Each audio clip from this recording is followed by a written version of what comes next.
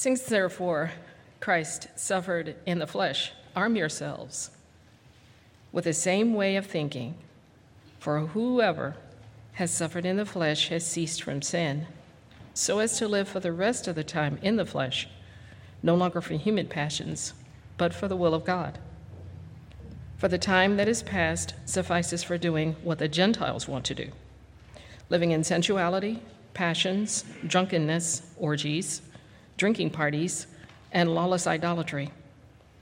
With respect to this, they are surprised when you do not join them in the same flood of debauchery, and they malign you. But they will give account to him who is ready to judge the living and the dead. For this is why the gospel was preached, even to those who are dead, that though judged in the flesh the way people are, they might live in the spirit the way God does. The end of all things is at hand. Therefore, be self-controlled and sober-minded for the sake of your prayers. Above all, keep loving one another earnestly, since love covers a multitude of sins. Show hospitality to one another without grumbling. As each has received a gift, use it to serve one another as good stewards of God's varied grace. Whoever speaks, as one who speaks oracles of God. Whoever serves, as one who serves by the strength that God supplies, in order that in everything God may be glorified through Jesus Christ. To him belong glory and dominion forever and ever. Amen. Beloved, do not be surprised at the fiery trial when it comes upon you to test you, as though some strange thing were happening to you. But rejoice insofar as you share Christ's sufferings, that you may also rejoice and be glad when his glory is revealed. If you are insulted for the name of Christ, you are blessed, because the Spirit of glory and of God rests upon you. But let none of you suffer as a murderer or a thief or an evildoer or as a meddler. Yet if anyone suffers as a Christian, let him not be ashamed, but let him glorify God in that name. For it is time for judgment to begin at the household of God. And if it begins with us, what will be the outcome for those who do not obey the gospel of God? And if the righteous is scarcely saved, what will become of the ungodly and the sinner? Therefore, let those who suffer according to God's will entrust their souls to a faithful Creator while doing good. This is the word of the Lord. All right, so we're still in 1 Peter. We're going to take the whole chapter, the 4th chapter of 1 Peter, and work through it. And luckily, there's a clear theme that runs through the whole chapter. Okay, so it's a long passage, maybe a little bit longer than typical for us, but there's one theme that connects all these different verses together. And I think if we follow it through, we will be able to solve a couple of these exegetical issues as well. But this is a good chapter for us to learn from, to be self-controlled and sober-minded. So here's my outline. I think this theme that connects all these verses is the theme of judgment.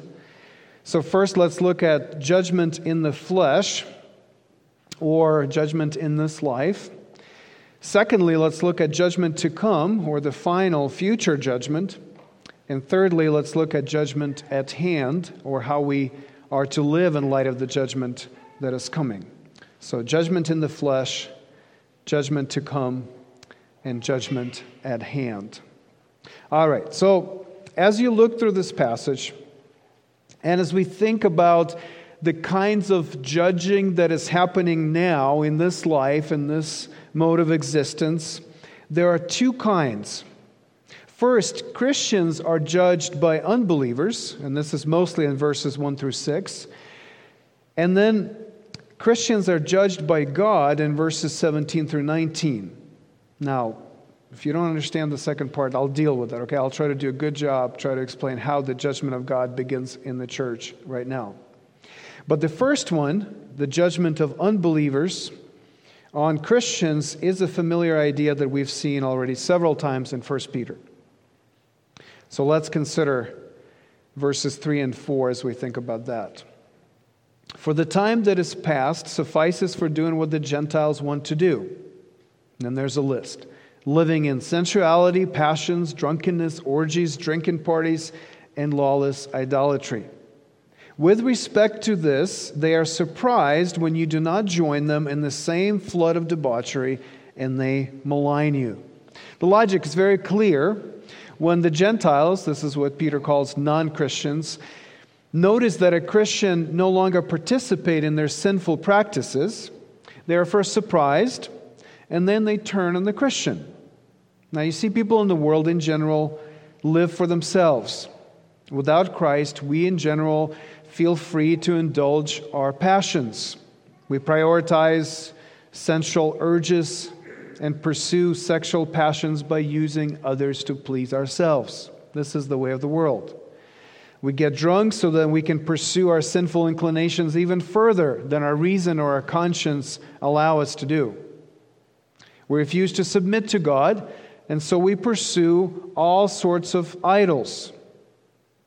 Now, such godless living for sinful human passions, which is common in the world, is contrasted here with a life for God's will, in accordance with God's will. Now, what is God's will for a Christian? It is to live for God and for others. It's to prioritize true worship. It's to obey God's law. It's to serve others. And if a Christian lives that way, if a Christian lives as a Christian, in other words, if a Christian lives as a Christian, we put ourselves at odds with the world. People in the world who see the difference and who want to justify living according to their own passions respond by judging Christians, by condemning us. Now in verse 6, we read that Christians are judged in the flesh the way people are, meaning that it is common in the flesh, in the human existence on earth during this time, it is common for a Christian to be judged by an unbeliever. This is the judgment of the world on the Christians who refuse to participate in its flood of debauchery. Now, during Peter's time, to be an uncompromising Christian, to be a faithful Christian, meant that you could not be unrecognized by others as a Christian. So if you wanted to live out the Christian faith in Peter's day, everybody around you would be surprised, and everybody around you would be appalled that you are not participating in these common practices of your neighbors. There are different times in human history. Sometimes our cultures are more in line with some of the moral principles of Christianity, and sometimes that contrast is not as stark. But I think we certainly are now getting into the time where it's going to be similar to Peter's day, where to be an uncompromising Christian will mean that we will be recognized as a Christian, that the world will see the distinction, they will see the difference, and if we refuse to participate in the common practices of our world, we will be maligned. Let me illustrate this tension, this perception, by quoting from a letter. This is a 2nd century document that describes the lives of the early Christians and the response of the world to them. And as I read it, I wonder if this sounds relevant to you today. I wonder if it sounds contemporary and modern, because it does to me. They inhabit both Greek and barbarian cities. However, things have fallen to each of them. And it is while following the customs of the natives in clothing, food, and the rest of ordinary life that they display to us their wonderful and admittedly striking way of life. They live in their own countries, but they do so as those who are just passing through. As citizens, they participate in everything with others, yet they endure everything as if they were foreigners. Every foreign land is like their homeland to them, and every land of their birth is like a land of strangers. They marry like everyone else, and they have children, but they do not destroy their offspring. They share a common table, but not a common bed. They exist in the flesh, but they do not live by the flesh. They pass their days on earth, but they are citizens of heaven. They obeyed the prescribed laws, all the while surpassing the laws by their lives. They love all men and are persecuted by all. They are unknown and condemned. They are put to death and restored to life. They are poor, yet make many rich. They lack everything, yet they overflow in everything. They are dishonored, and yet in their very dishonor they are glorified. They are spoken ill of, and yet are justified. They are reviled, but bless. They are insulted, and repay the insult with honor. They do good, yet are punished as evildoers. When punished, they rejoice as if raised from the dead. They are assailed by the Jews as barbarians.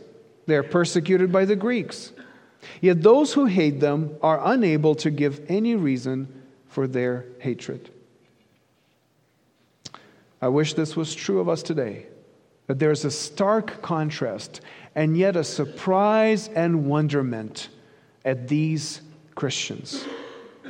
But it is no question in all of our lives that if you live according to Christ and you're willing to suffer for that, you're willing to experience this tension, that you will have judgment from the world. That's the first kind of judgment in the flesh. But there's the second one, and this one we have to unravel. Let's consider this judgment of God in the flesh toward the church. Look at verses 17 through 19. For it is time for judgment to begin at the household of God. And if it begins with us, what will be the outcome for those who do not obey the gospel of God? And if the righteous is scarcely saved, what will become of the ungodly and the sinner? Therefore, let those who suffer according to God's will entrust their souls to a faithful Creator while doing good. So does this passage teach that God is using the suffering of this life to punish Christians? When we suffer, should we conclude that God is punishing us? He's starting with the church, He's going to move to the world, but He's starting to punish the church first. I don't think so. Now let me show you what I think this passage means. Pay attention to the context. The preceding verses clearly show that the suffering in view is not caused by the sins of Christians. In fact, Peter is careful to say, don't suffer as a murderer or a thief or a meddler. I like that he puts those in the same list. Don't suffer because of your own sin, Peter says, but suffer because of your faithfulness to Christ. Now, these people that seems like are being judged by God, God starting with the church, they are sharing in Christ's sufferings. They're insulted for His name. Now, so what does Peter mean when he says that God's judgment begins at the household of God? Well, judgment is not necessarily punishment. Judgment is the action of a judge. It is an assessment of guilt or innocence. It is a pronouncement by a judge. You can judge something to be good just as much as you can judge something to be bad. What kind of judgment does God pronounce on His church suffering under the judgment of the world for Christ? It cannot be condemnation, because there is no condemnation for those who are in Christ Jesus. It cannot be punishment for sin, because Christ suffered once for sins, the righteous for the unrighteous, that He might bring us to God. It can only be the exoneration and justification of His suffering church. In other words, if we suffer as Christians for Christ, we are judged by God to be genuine Christians, accepted and loved by Him. So I am taking this judgment to actually be a positive judgment. When it says that God begins His judgment with the church, yes, God begins His evaluation, His assessment of people with the church, with His people, and what He finds in the church among those who are suffering for Christ is genuine believers. And so the judgment is the positive judgment of accepting them as His children. Now look at the whole context and the language of this passage. Look at the words that Peter is using towards believers. These are not people under judgment. Verse 12, beloved. Verse 13, rejoice and be glad. Verse 14, you are blessed because the Spirit of glory and of God rests upon you. Verse 16, don't be ashamed. Now, these words support the judgment of God being positive and not negative. Now, here's Peter's logic. God's judgment begins in the church. Genuine believers are marked by suffering for Christ under the judgment of the world. God's judgment on the suffering Christians is that they are saved, cleared by the judge. Now, if it takes suffering to be judged as saved for those who believe the gospel, because that's the mark, your suffering as a Christian is the mark of your Christianity. And if it takes suffering to be judged as saved for those who believe the gospel, what will be the outcome for those who do not obey the gospel? When the Lord is done with the church and He moves on to judge the world, what justification will they have? The contrast is between suffering for Christ now to reveal in that test, to reveal that a person is a genuine Christian, or suffering in eternity under the judgment of God as an ungodly sinner. I think what Peter is saying is this: when you suffer for Christ, not as a murderer, not as a meddler, but when you suffer for Christ, when you find that your Christianity is at odds with the world, when you feel the pressure and the opposition of the world around you, take it as a mark of God's judgment on you, that you have been judged as His own, as a saved person, as a person on whom the Spirit of glory and of God rests. Now let me explain another verse to try to put it all together here. And then I'll tell you a story. Now look at verse 1. Since therefore Christ suffered in the flesh, arm yourselves with the same way of thinking, for whoever has suffered in the flesh has ceased from sin. Whoever has suffered in the flesh has ceased from sin. What does that mean? I think this verse supports the idea that God's judgment on the suffering church is a judgment of approval. Christ suffered to rid the world of sin. Jesus suffered in the flesh to rid the world of sin. We should have the same mindset and be willing to suffer ourselves for refusing to indulge in sin. So when we suffer while doing the right thing, we align ourselves with God against sin. I think this is what Peter means when he says, whoever has suffered in the flesh has ceased from sin. Whoever suffers while resisting sin has already broken their allegiance to sin and no longer lives for sin.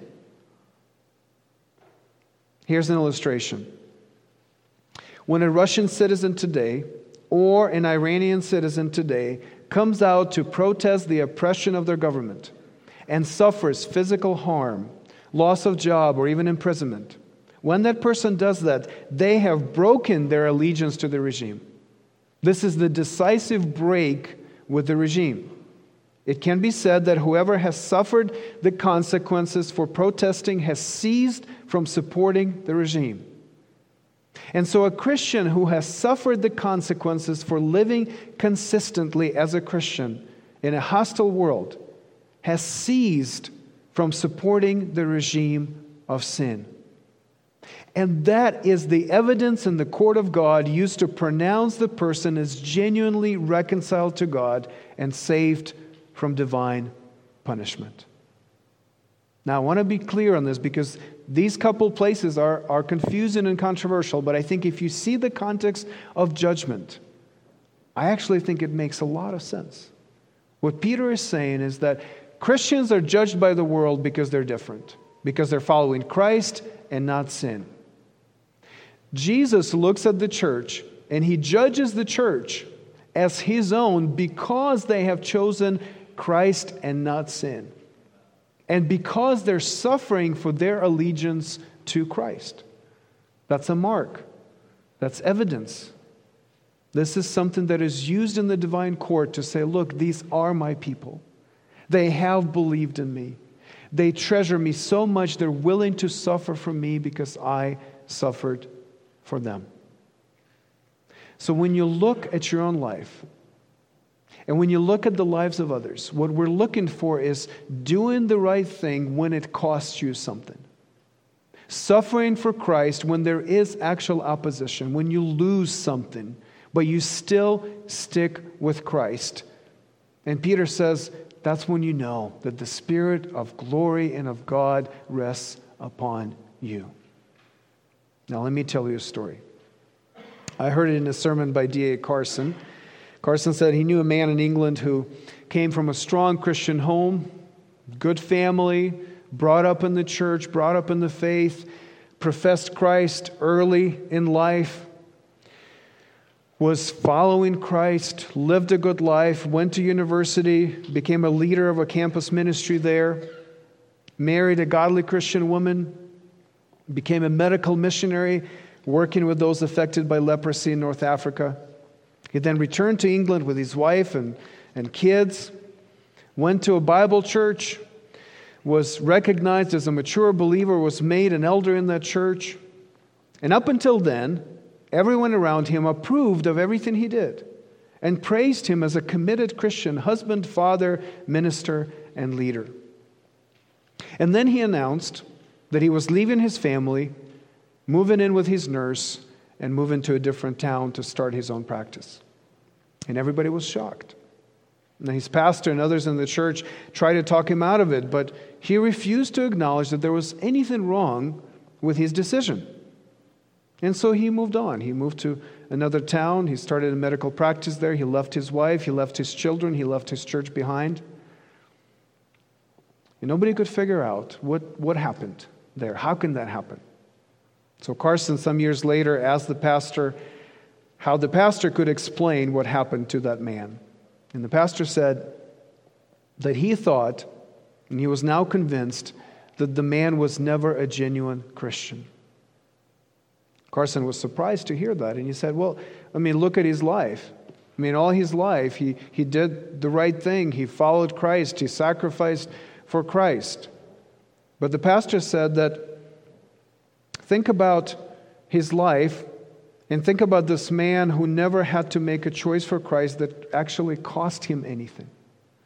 All these sacrifices, so-called sacrifices he made, were expected, and he was praised for them. Think about it. When he professed Christ, his family cheered. When he led the campus ministry, everyone there respected him. When he served as a medical missionary, everyone in his circles admired him for it. When he married a nice girl, everybody at the wedding cheered. When he became an elder in the church, everyone in the church looked up to him. Only when he decided to leave his family, no one cheered for him, and he was surprised. He has always chosen to do what he wanted. And everybody agreed with him up to that point, but now he needed to make a costly choice by staying with his family in spite of his urges, in spite of what his flesh wanted to do, to deny himself and to choose to serve others for the sake of Christ, and he was not willing to do that. And because he has not suffered in the flesh, he has not ceased from sin. And thus he was shown not to be a genuine Christian, according to that pastor, but only a person who for a while was able to align his desires with the approval of other people. Now, I don't know, was the person a genuine Christian or not? I don't know. We don't know. But is it a common scenario? Yes.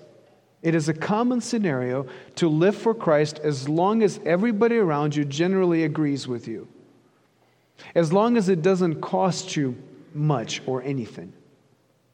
But there comes a time in every Christian's life where we have to make a choice.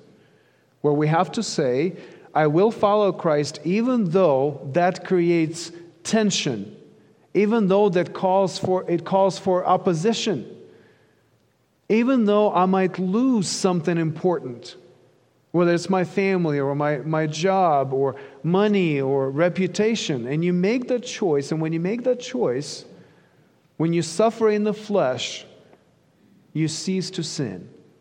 You say, I'm not going to live for sin. I'm going to live for Christ. And the Lord looks at you And he says, the judgment starts with the household of God, and you are one of my children. Because you are suffering for me when it's costly, and you're choosing me over sin. Now, secondly, in this passage, we see judgment to come. And I'll be fairly brief on this point. While it may feel like the world is right, and we should just go along with their practices and avoid unnecessary suffering, many Christians are tempted to do that. They too, the world, those who tell us to go along with what they're doing, they too will be judged by God. Now look at verse 5. But they will give account to him who is ready to judge the living and the dead. They will give account to him who is ready to judge the living and the dead. Those who reject Christ and pursue their human passions are at odds with God's will, and they will receive his fair and just judgment on the last day. The Lord will judge everyone. Everyone will have to give account for what they have done in the flesh. Now look at verse 6. For this is why the gospel was preached even to those who are dead, that though judged in the flesh the way people are, they might live in the Spirit the way God does. And I think Peter means that the gospel was preached to those who are now dead, but were alive when the gospel was preached to them. So in other words, he's saying the Lord is the judge of the living and the dead, and whether you are alive now or dead, you will still be judged based on the gospel.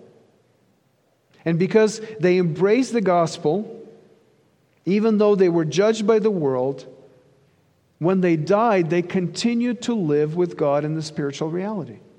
And one day, when the final judgment of God is pronounced on the living and the dead, nobody escapes his assessment. Those who have embraced the gospel will be vindicated by God himself. They're not vindicated here. They are judged according to the flesh here. But when God judges, finally, they will be vindicated by him and will live in his new creation forever. Now, the difference between punishment and vindication on the judgment day is our acceptance or rejection of the gospel. It's not only in verse 6 that we read about it, but also in verse 17. Those who do not obey the gospel of God should expect nothing but fair punishment for their sins in eternity. Those who live for themselves now will only have themselves to blame in eternity. Those who reject the will of God now will be forced to accept it in eternity. But how does the gospel help that? Well, the gospel is the good news. It's a pronouncement by God that he accepts his son's suffering and death as satisfaction of his justice and as just punishment for the crimes of sinners. That's the gospel. It's a pronouncement that Jesus died, he suffered in the flesh for sin, and he did so righteous for the unrighteous, that he might bring us to God. So the gospel is a way to God, is a way towards vindication and not punishment, because Jesus was put to death as our punishment for our sins. But he was raised for our justification, for our vindication, for the proclamation that we belong to God, that we have been reconciled to him. So now there is no condemnation for those who are in Christ Jesus. And on that day when God judges the living and the dead, those who turned away from sin and looked to Christ for salvation have nothing to fear. They will receive final vindication because of Jesus who suffered for them. But those who turned away from Christ and looked after themselves will be judged and sentenced to eternal punishment by God. The gospel is the dividing line. If you embrace the gospel, if you embrace that Jesus died for you and he took your punishment, there's no punishment left for you. But if you reject that Jesus took your punishment, then you still have your punishment.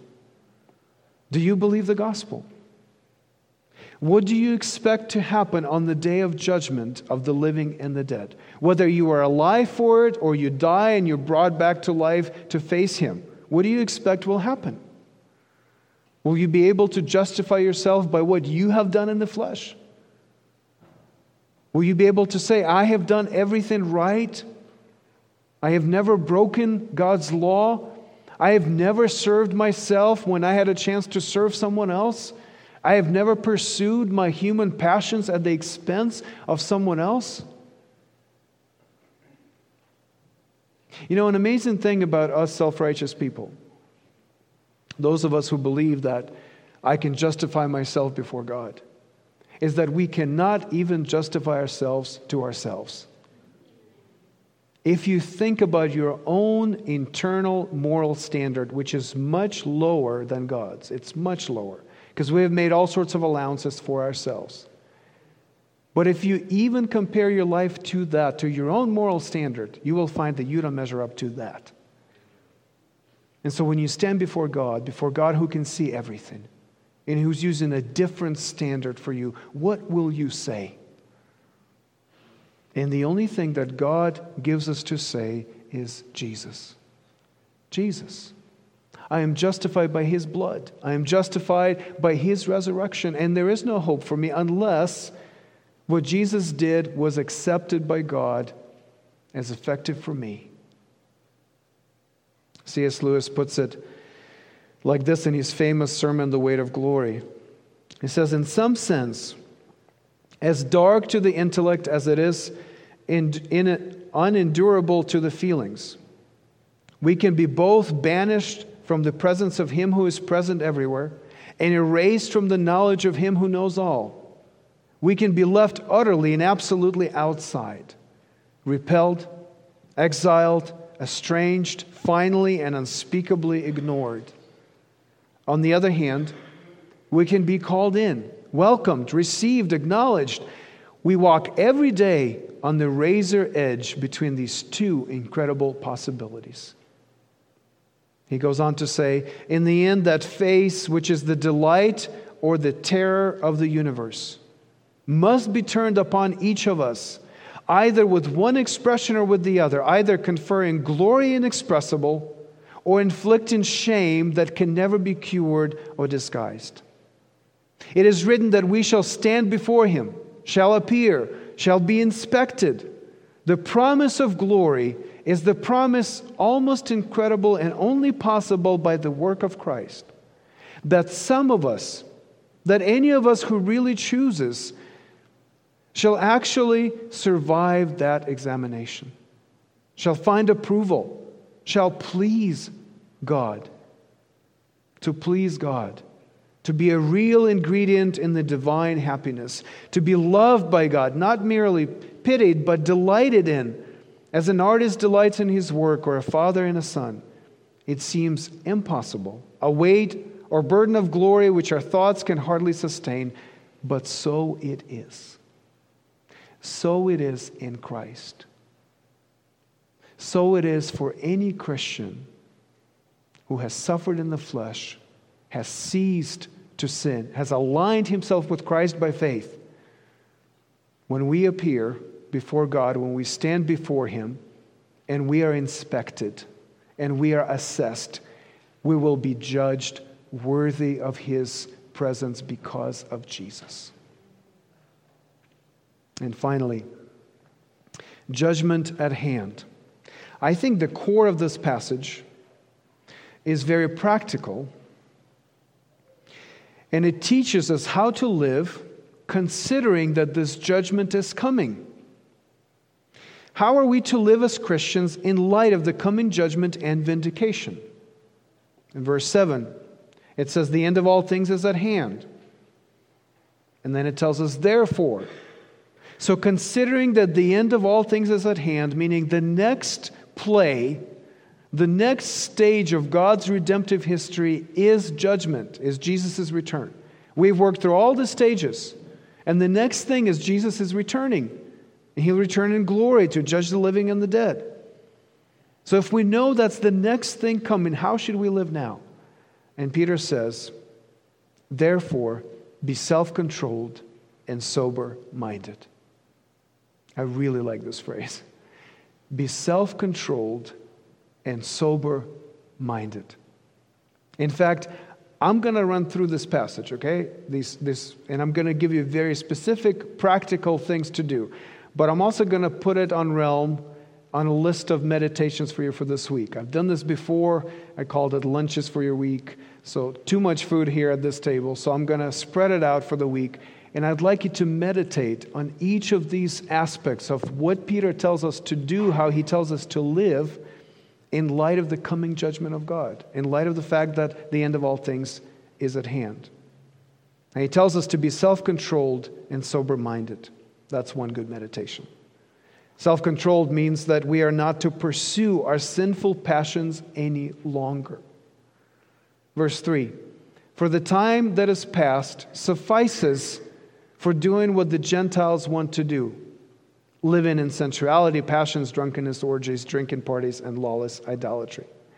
What Peter is saying, that indulgent sinful desires must be left in the past for a Christian. He says, enough is enough. You have sinned enough before you came to Christ. Don't go back to that. Don't continue to sin. Don't continue to indulge your sinful desires. Enough is enough. If there is sin in your life right now, confess it, repent of it, and move forward. Leave it in the past where it belongs. Sober-minded means that we are to think clearly about our life before God. Be sober-minded. Think clearly. Think about what pleases Him. What should we do even if others criticize us for it? How should I live even if it causes conflict with my unbelieving neighbors? Think clearly. Don't give in to confusion. Don't be deceived. Don't give in to distractions and numb your mind so you don't think clearly. Think clearly and put your life in line with the reality you see in Scripture. And then Peter gives us these 4 practical implications very quickly of being self-controlled and sober-minded. 1, pray. Pray. Verse 7. Be self-controlled and sober-minded for the sake of your prayers. Think clearly, control your passions so you can pray. Now, while people in the world pursue lawless idolatry, there's contrast here, we pray to the one true God. We entrust our souls to a faithful Creator. We bring our needs to a loving Father. If you are self-controlled and sober-minded, you will be praying. Jesus told us to watch and pray. As the day of judgment approaches, as the end of all things is at hand, we watch and we pray. Sober-minded, awake, alert, praying. That's the first application. The second one is to love. To love, verse 8. Above all, keep loving one another earnestly, since love covers a multitude of sins.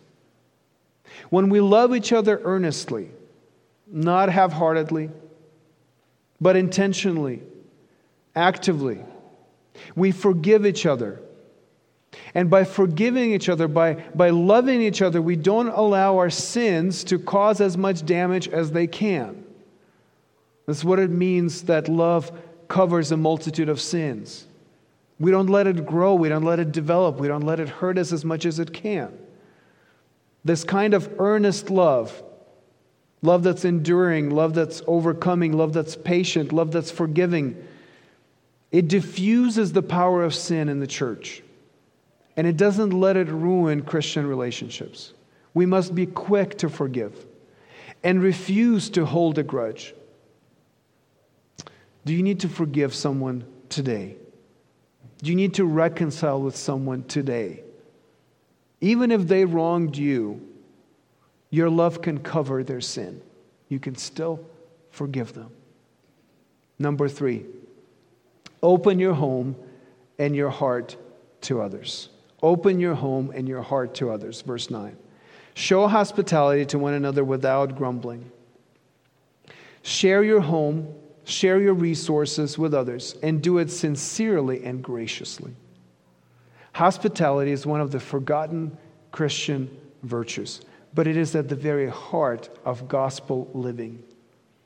Jesus, who opened his home to me, wants me to open my home to others. Jesus, who shared his wealth with me, wants me to share my wealth with others. As we wait for our true home to be revealed, we graciously open our temporal homes to others. Do you practice hospitality? And do you do it without grumbling? Sincerely, joyfully, graciously, wanting to share what you have with others. And number 4, serve. Serve. Verses 10 and 11. As each has received a gift, use it to serve one another as good stewards of God's varied grace. Whoever speaks as one who speaks oracles of God. Whoever serves as one who serves by the strength that God supplies. While people in the world serve themselves and they indulge their sinful passions by using others, we serve others. Our love covers multitude of sins. Our hospitality includes our homes and our hearts, and we use our gifts to serve one another. Now, God gives us different gifts, and this is a very short list of gifts in Scripture. Peter just divides it into the speaking gifts and the servant gifts. But there are other passages you can go to have a larger list. But whatever your gift is, whether it's a speaking gift like teaching or prophecy or exhortation or encouragement, you use it to serve others. And if you have a servant gift like mercy or healing or administration or generosity, you use that to serve others. But all these gifts in the church are meant to build up the church and to serve others, all of them. They're all others-centered. None of them is supposed to be for my benefit, for my exaltation, for my reputation. They all come from God, and they're all good for the church. Speaking gifts come from God's word. Servant gifts are done in God's strength. So let me ask you, are you a consumer in the church? Or are you a contributor in the church? Do you show up only to receive? Now there's much to receive. And I hope we all come in expectation that God will do something in our lives, that God will serve us, that God will give us something, often using other people and their gifts. That's the right expectation. But if that's the only expectation, you're just a consumer. And you live the way the world lives. But if you come also to serve with your gift, whatever God gave you, whether it's speaking or serving, whatever God gave you, if you come to serve with that, looking for opportunities to help others, to help and strengthen and serve others, then you're living like a Christian who knows that the end of all things is at hand, self-controlled and sober-minded. And as we live these kinds of self-controlled and sober-minded lives, we do it in order that in everything God may be glorified through Jesus Christ. The end of all things is at hand, and as we think about the day when Jesus returns in glory, we want to live in a way that brings some of that future glory into our experience even now. That's why Peter breaks out in worship. To him belong glory and dominion forever and ever. Amen.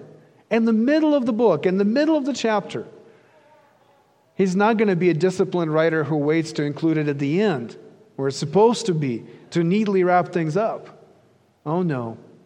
He knows that this kind of life, this kind of self-controlled, sober-minded life that is judged by the world but approved by God, in light of the promise of vindication at the end, this kind of life is a life of glory. It's a life of worship. It's a life that naturally breaks out into worship and doxologies and singing and gratitude. So as you live this kind of life, self-controlled and sober-minded, even as you're being judged by the world for it, even as you suffer for Christ's name, the Spirit of glory and of God rests upon you. In your suffering as a Christian, you get to taste the glory that is to come. Oh, it's just a little taste, isn't it? But it's enough to keep you going. Any amount of sacrifice, any degree of opposition, any measure of suffering is worth the glory that will be ours in Christ. And God in His grace allows you to experience it even now as the Spirit of glory and of God rests on you. I think this is experiential language. I feel the Spirit of glory on me. The Spirit of God is present as I suffer for Christ, as I make difficult choices, as I open my home and my heart, as I love and cover multitude of sins against me, as I forgive, as I serve others. As I do that, as I pray, as I do that, the Spirit of God, the Spirit of glory, rests on me and lets me taste some of that glory to come. So live in a way that God may be glorified through Jesus Christ. Suffer as a Christian. Not as an evildoer, suffer as a Christian. Suffer in a Christian way. Suffer as Christ suffered. Suffer for His sake. And see your suffering for Christ as God's approval now, even as you wait for full vindication later. Don't lose sight of the coming judgment and the coming glory. Be self-controlled and sober-minded.